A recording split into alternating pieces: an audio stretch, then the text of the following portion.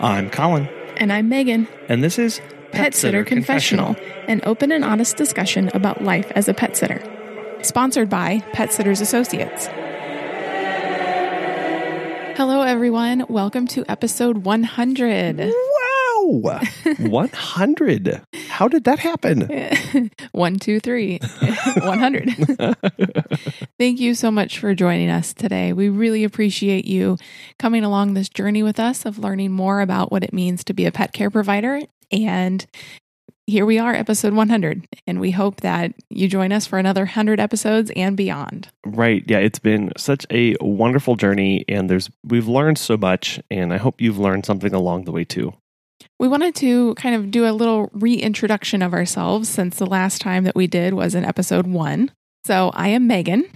I am the wife of Colin. I am a mom of 2 small kids. They're about to be 3 and 5 years old. And I am a pet sitter, bookkeeper, scientist. Everything.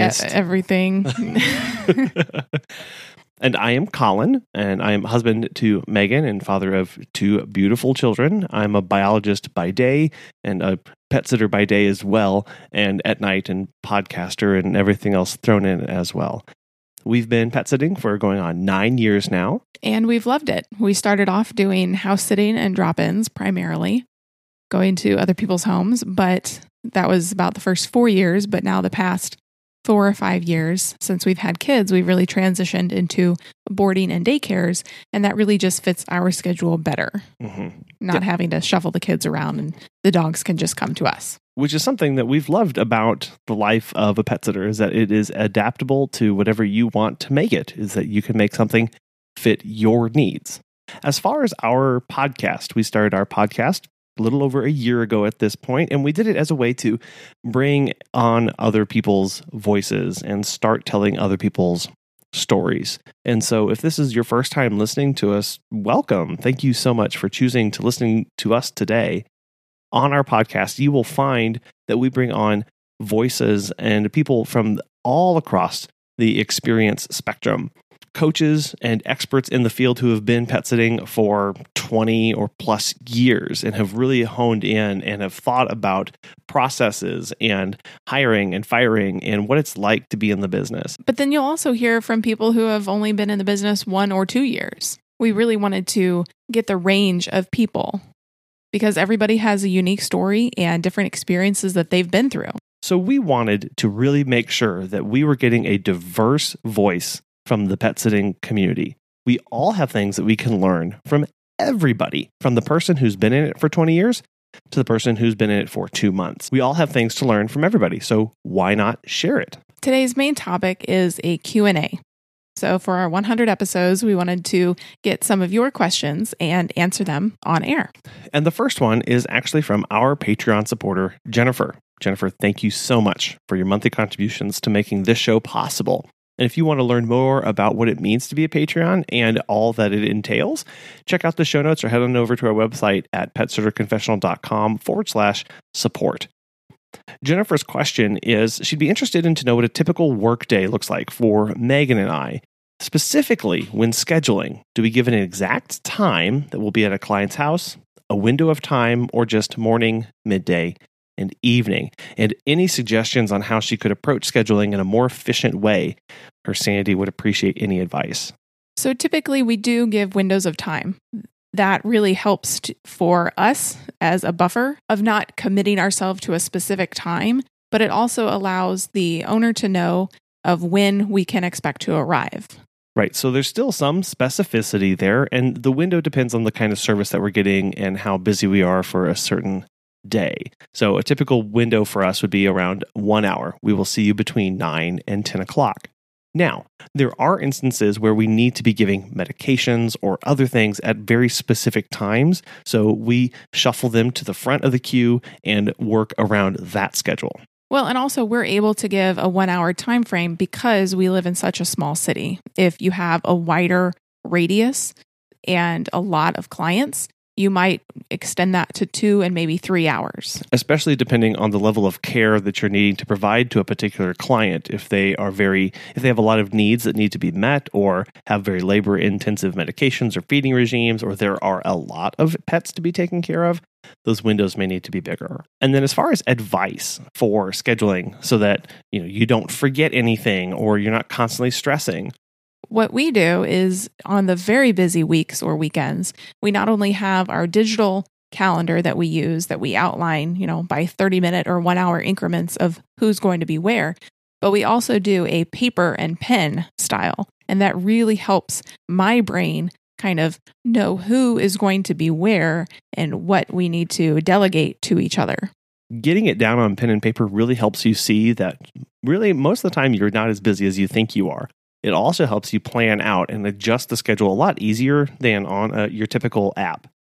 Now, the apps are really great because what they allow you to do is set those 1 hour or 15-minute reminders ahead of time.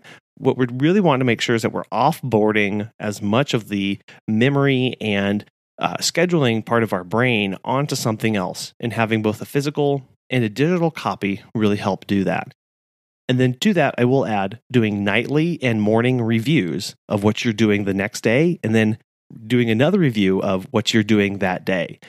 Doing small reviews periodically will help you stay on top of it so you don't feel like anything is slipping through the cracks. Our next question is, how do you recommend firing a client who is just too high maintenance and disrespectful of your time and policies? First, you want to look at, are they really violating your policies? If so, point to those specific policies that they are violating. Because if they're not being met, then you can't continue service, and let them know that. Keep it short. All you have to say is, for example, this is my drop-off time. You were 1 hour late. Therefore, I cannot continue service. You can keep it short. And if they continue to break policies, or if they're disrespectful to you or your staff, all you have to say is, there's been a violation of these policies and it's grounds for dismissal. A listener asked, what certifications are necessary or best to have to stand out in this industry? There are so many different types from different places, and it's very confusing. Yes, we would definitely agree that there are tons of certifications. It's a very unregulated industry, and so you can take as many trainings and as many certifications as you want. You can plaster them all over your website. But ultimately, we recommend at the minimum getting pet CPR and first aid certified. It is crucial as a pet care provider to know what to do in an emergency situation with a pet in your care.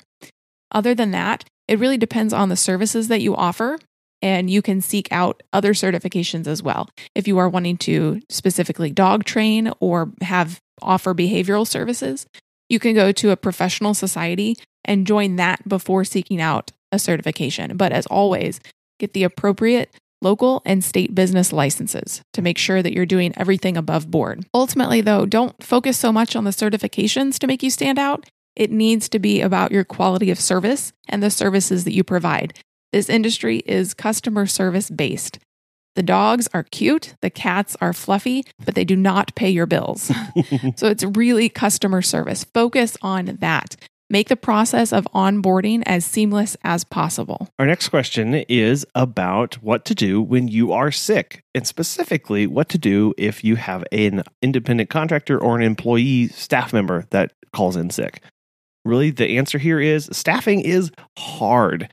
What we've seen work is building in a few layers of redundancy to make sure that everything gets covered without second thought.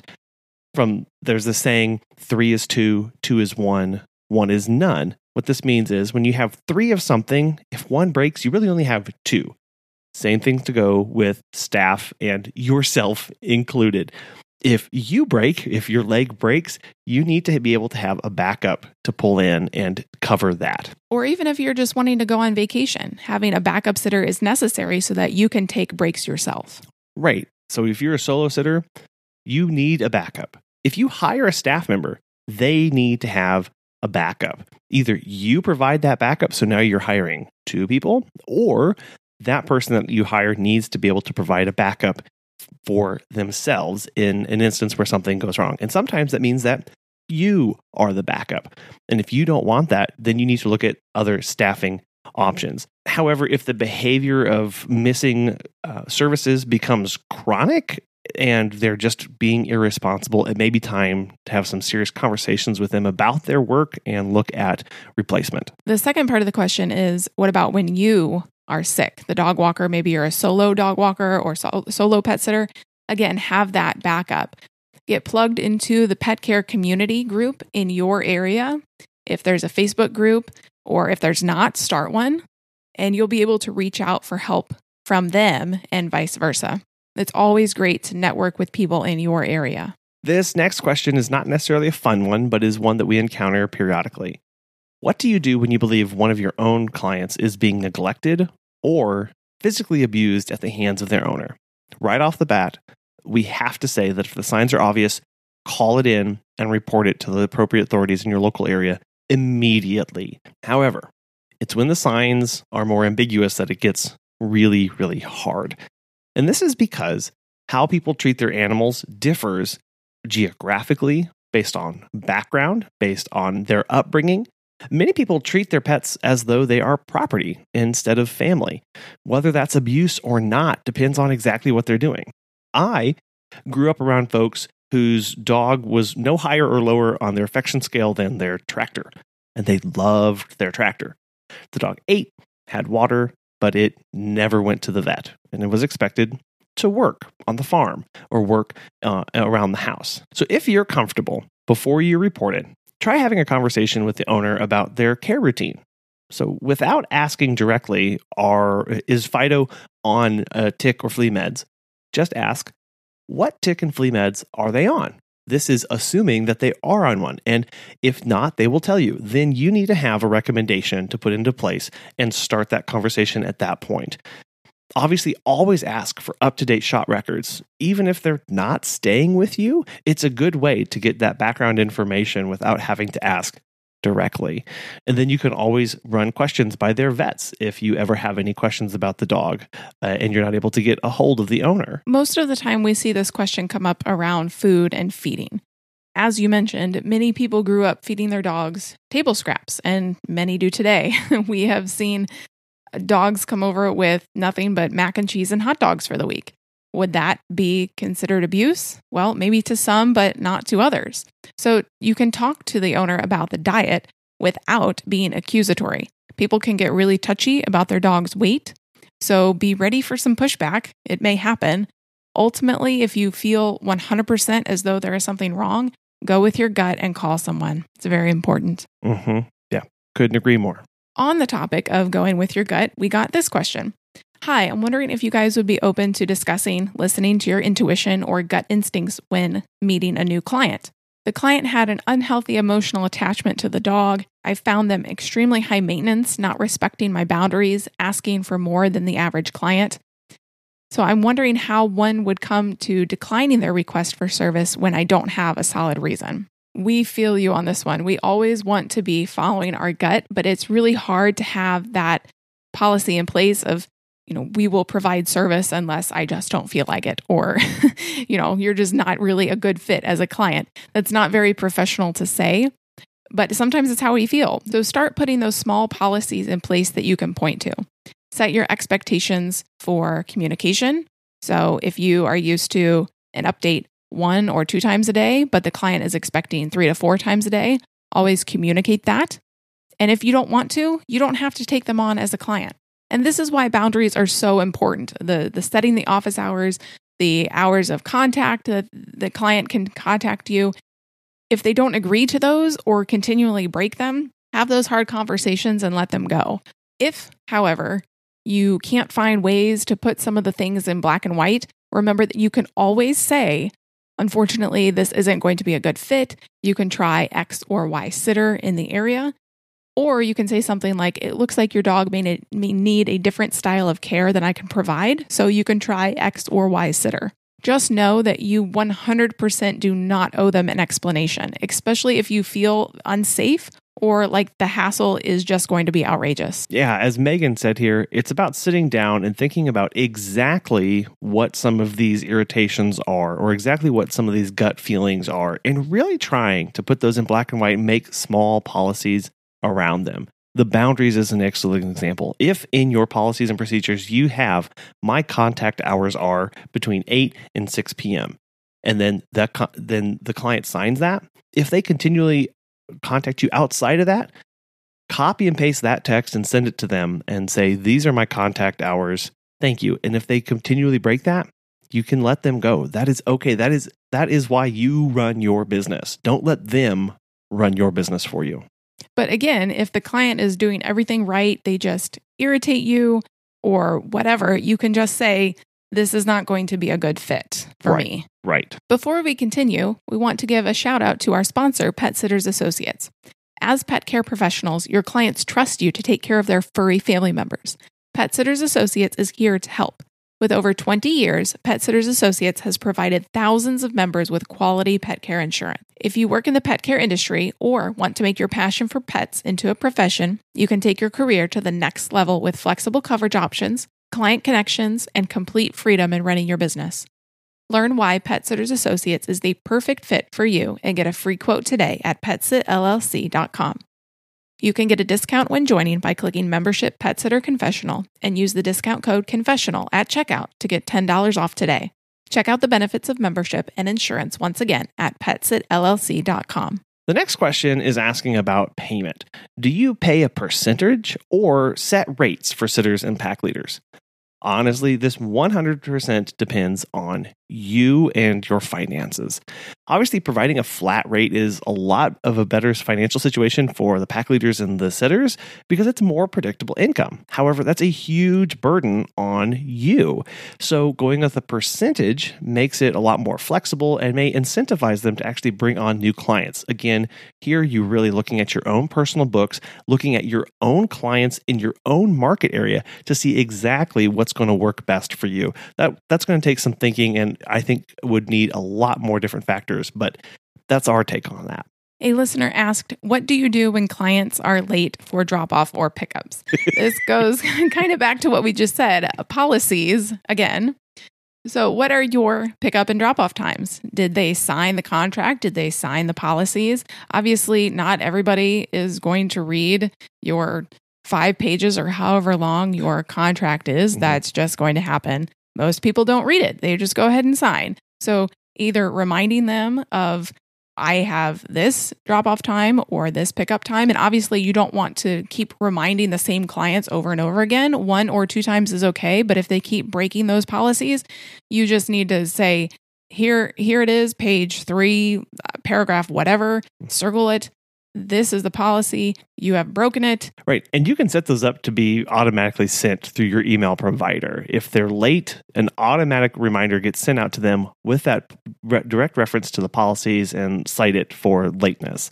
We've seen this implemented a few times where there is a clause in the contract that says if they're late more than 5 times a month or whatever you want, you are within your rights as the business owner to terminate services to them and they're no longer eligible for you to take care of their pets. Another great way to dissuade this kind of behavior are late fees. Have it be $10 for every 5 minutes that you're late, or however you want to make that work for you. Set late fees that increase with the amount of time that somebody's late for picking up their pet. Unless they're very rich, that's probably going to dissuade them pretty fast from picking up their pet late. Exactly. And we actually had this exact thing happen to us, and we turned it into an interesting opportunity that might not work for everybody, but we did want to share this. We had a client that was consistently an hour or more late for pickup every single time they would have their dog stay with us. And it was just because of their work and meetings that ran really, really late. So one day, Meg and I were kind of fed up with this. So I asked, hey, can I take your dogs home for you in the afternoon? Taxi fees apply. And they were thrilled. They were so happy that they wouldn't have to worry about the stress and concern and burden for picking up their dogs from daycare. Because it was stressful for them. We were able to take that off their plate. We made a little extra money. And yes, now I was having to drive their dog home, but it was better than sitting around home waiting for an hour and a half, wondering when they were going to show up. So we didn't have to fire them and instead upcharged and added an additional service. The next question is, maybe the pandemic is showing that we always have to be prepared and creative for difficult times. Do you agree? Yes. We couldn't agree more. Many of us, pet sitters, pet care providers, have found ourselves fully unprepared, both personally and in our business for something like this. I think more people will be keeping 6 to 10 months of operating expenses moving forward. I know the Dave Ramsey system that we went through 9 years ago, he suggested one of his baby steps is creating a 6-month emergency fund. First, it's $1,000 and then 6 months. Right. Including personally and for your business. Right. So a lot of us are running our businesses tighter. We are saying no a lot more because we were burned out before all this happened. Mm-hmm. We do not want to end up in the same place. We are being more efficient. We are keeping an eye on our expenses. I think this is really good for the industry as a whole and for us business owners to really get us into shape and to really have us, again, like Megan said, keeping an eye on those expenses, saying no, and really being a lot more disciplined in how we run our businesses because we found ourselves lacking and with really, really leaky ships. Yeah, I was going to add a caveat there. We're not saying that COVID is good. We're not saying that the 4 months that everything was locked down and our businesses were really suffering was good. That was terrible. Yeah, no, we're not. What we are saying is the lessons that we've taken away from this, yes. that we are running our businesses more efficiently and really better for ourselves. We're taking more self-care. We're saying no more. We're saying yes to the things we want to say yes to. And we are in a better position for moving forward. Right. This next one, boarders. If you do long-term boarding, do you have a discounted price for that? And how do you figure that rate? We really went back and forth on this one. And for a long time, we did do a discounted price, but we have since not done that anymore. And here's why. They're taking up a slot for longer than a normal client, and they require the same amount of care. So think about it. You have a dog staying with you for a cut rate, while others are staying for a full rate. It can also come down to what is, quote, extended to you. Is it 3 weeks? Is it 3 months? We had an extended rate of, initially I had put it at 7 days, but then people were booking for 8 days. And so I had increased it to 10 days. And that's kind of where we were at for a long time, but we have since no longer discounted. Keeping a dog for 3 months is a lot of work and liability that you just don't really want to be giving away. That means you can't take a vacation for 3 months. You can't do anything away from your house for more than 5 or 6 hours at a time. And again, they're taking up a spot in your booking, in your care schedule that another dog can't come and take over and is going to be there for a long time. Now, some people may disagree and give a discounted weekly rate versus a daily rate. It depends on your market and what you're willing to work for. Right. Our next question here is, what is your biggest lesson you have learned since becoming a professional pet sitter? I would have to say, hand on heart, it's teamwork. It's an ability to work with Megan. We have had to overcome so much, and we continue to have to overcome so much. And we're just a little different. We're just a little different. We have to work through our inherent differences, biases to make this work every hour of every day. Yeah. And I'm not a detail person. I get grumpy when having to talk about details. Megan loves the details, and it makes me better. And it took me a while to realize that. And it took me a while to realize that Megan has strengths that I will never have. And that's perfectly fine because she's my teammate. We're working together through this and on this, and we have each other to rely on. And so working together as a professional pet sitter and running our business has really, I would say, helped me understand working with Megan a lot better and a lot faster than maybe we would have had otherwise. The biggest lesson that I've learned is that I am an entrepreneur and I can start and do business. We started this when we were in grad school, and so we're still in school, and I wasn't really of the mindset of doing a business per se, but over the years it has developed into something really cool. And I've really enjoyed that I've learned that I'm capable of running a business and doing something that, my 9-year-old self didn't see me dog sitting as a career, but it's pretty cool that I am able to do this and work with you and raise our kids in an environment where they love animals. Our last question is, what are some good ways to differentiate yourselves from other sitters in your area? Most sitters provide overnight care in the client's home, but what's a couple ways that you can make your services different or offer different packages? This gets back to one of the previous question that we had about what kind of certifications to set yourself apart. Here, once again, you can offer the exact same package, but focus on that customer service. Focus on the small details. I doubt very few of the other sitters who are offering in-client home are reliably bringing in the mail, watering the plants, picking up the poop, and taking out the trash without being asked. Those kind of small services of home care, of home maintenance, are something that you can add to your packages that's just included. The client doesn't even have to ask you to do that because you just do that automatically. This is providing care and service to the client, as Megan mentioned earlier, the one actually paying the bill, while you are simultaneously taking care of Fido or Kiki the cat. Also leaning into communication and quirky, fun photos that are really high quality. So there are still some sitters out there that take really blurry action shots and post those, and I don't know why they do, because that doesn't really... Yes, it tells the dog is running, but it doesn't tell you if the dog is happy or running away from you. Right. So practice good communication skills with the client. Again, this is all about the client. Yes, we love the dogs, we love the cats, but it's the client. And those photos can be fun. You can dress up the dog for its birthday or for certain holidays in your area and post those. And again, you're not charging for these photo shoots. They're just included when you take care of their pet. I'm sure most of you already have a website, but if not, get one, because that is a way to differentiate yourselves from other sitters. Have a good, high quality, easy to click website. You would be surprised at the number of sitters that still do not have a website in the year 2020. Mm-hmm. Get one, do one, make one, pay someone to get one for you. Use Squarespace. It's drag and drop. It's insanely easy to use. And having a good quality one where you're really paying attention to the details, including spelling. Do things make sense? Is there consistency in branding, colors, or in cues throughout the website?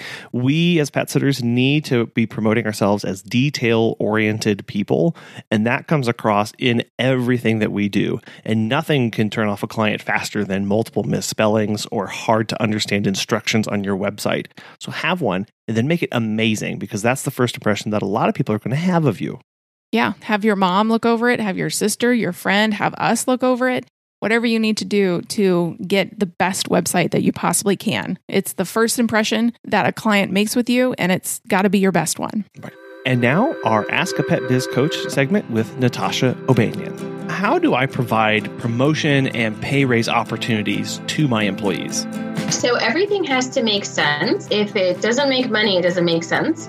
If you can't afford it, it doesn't make sense. So the number one way to provide a pay raise to your employees is by providing a pay increase or receiving a pay increase from your clients. Supply and demand is obviously the biggest reason. We have this supply, this demand, and we need to make sure our walkers are covered and they're taken care of. So if you can increase your rates, you can instantly give your team, obviously, a promotion. But if you can also do, like, hiking is really big. I know a lot of walkers and pet care providers are doing hikes now where they can put a lot of dogs together. So if you can actually train them to increase their skills, then you can make your money back. So, hey, someone who previously were only comfortable walking one dog at a time, let me go ahead and train you on how to pack walk effectively or how to run an effective hike walk. So now I can put 4 dogs with you, and I obviously recuperate the profits back, and then you get more money. When we make more, we can give out more, and that's just the easiest way to do it. And promotions, you want to always keep in mind all the time. When I'm hiring someone, I'm not hiring someone for my immediate need walker. I am literally having an open conversation with them. I'm feeling their vibes, their energy. I'm seeing where they would be a good fit. I'm telling them this. I said, listen, I see you in front of me. I love our vibes we're doing right now. I would love to know more about you. I would love to know about your goals, your aspirations, where you see yourself, because then you can really start painting a picture for where this person is going to grow. When you can show them the vision, they can see the vision, they can help you grow your business, and you can help them grow as a person. So that's how you promote. I found my manager the first day I interviewed him. I knew he was the manager. Everyone, my husband was like, he's like, how'd the interview go? I said, I found our manager. He says, what? You just interviewed with this guy? I said, well, he'll be our manager. He was like, what are you talking about? I said, we're going on that trip because we got a manager now.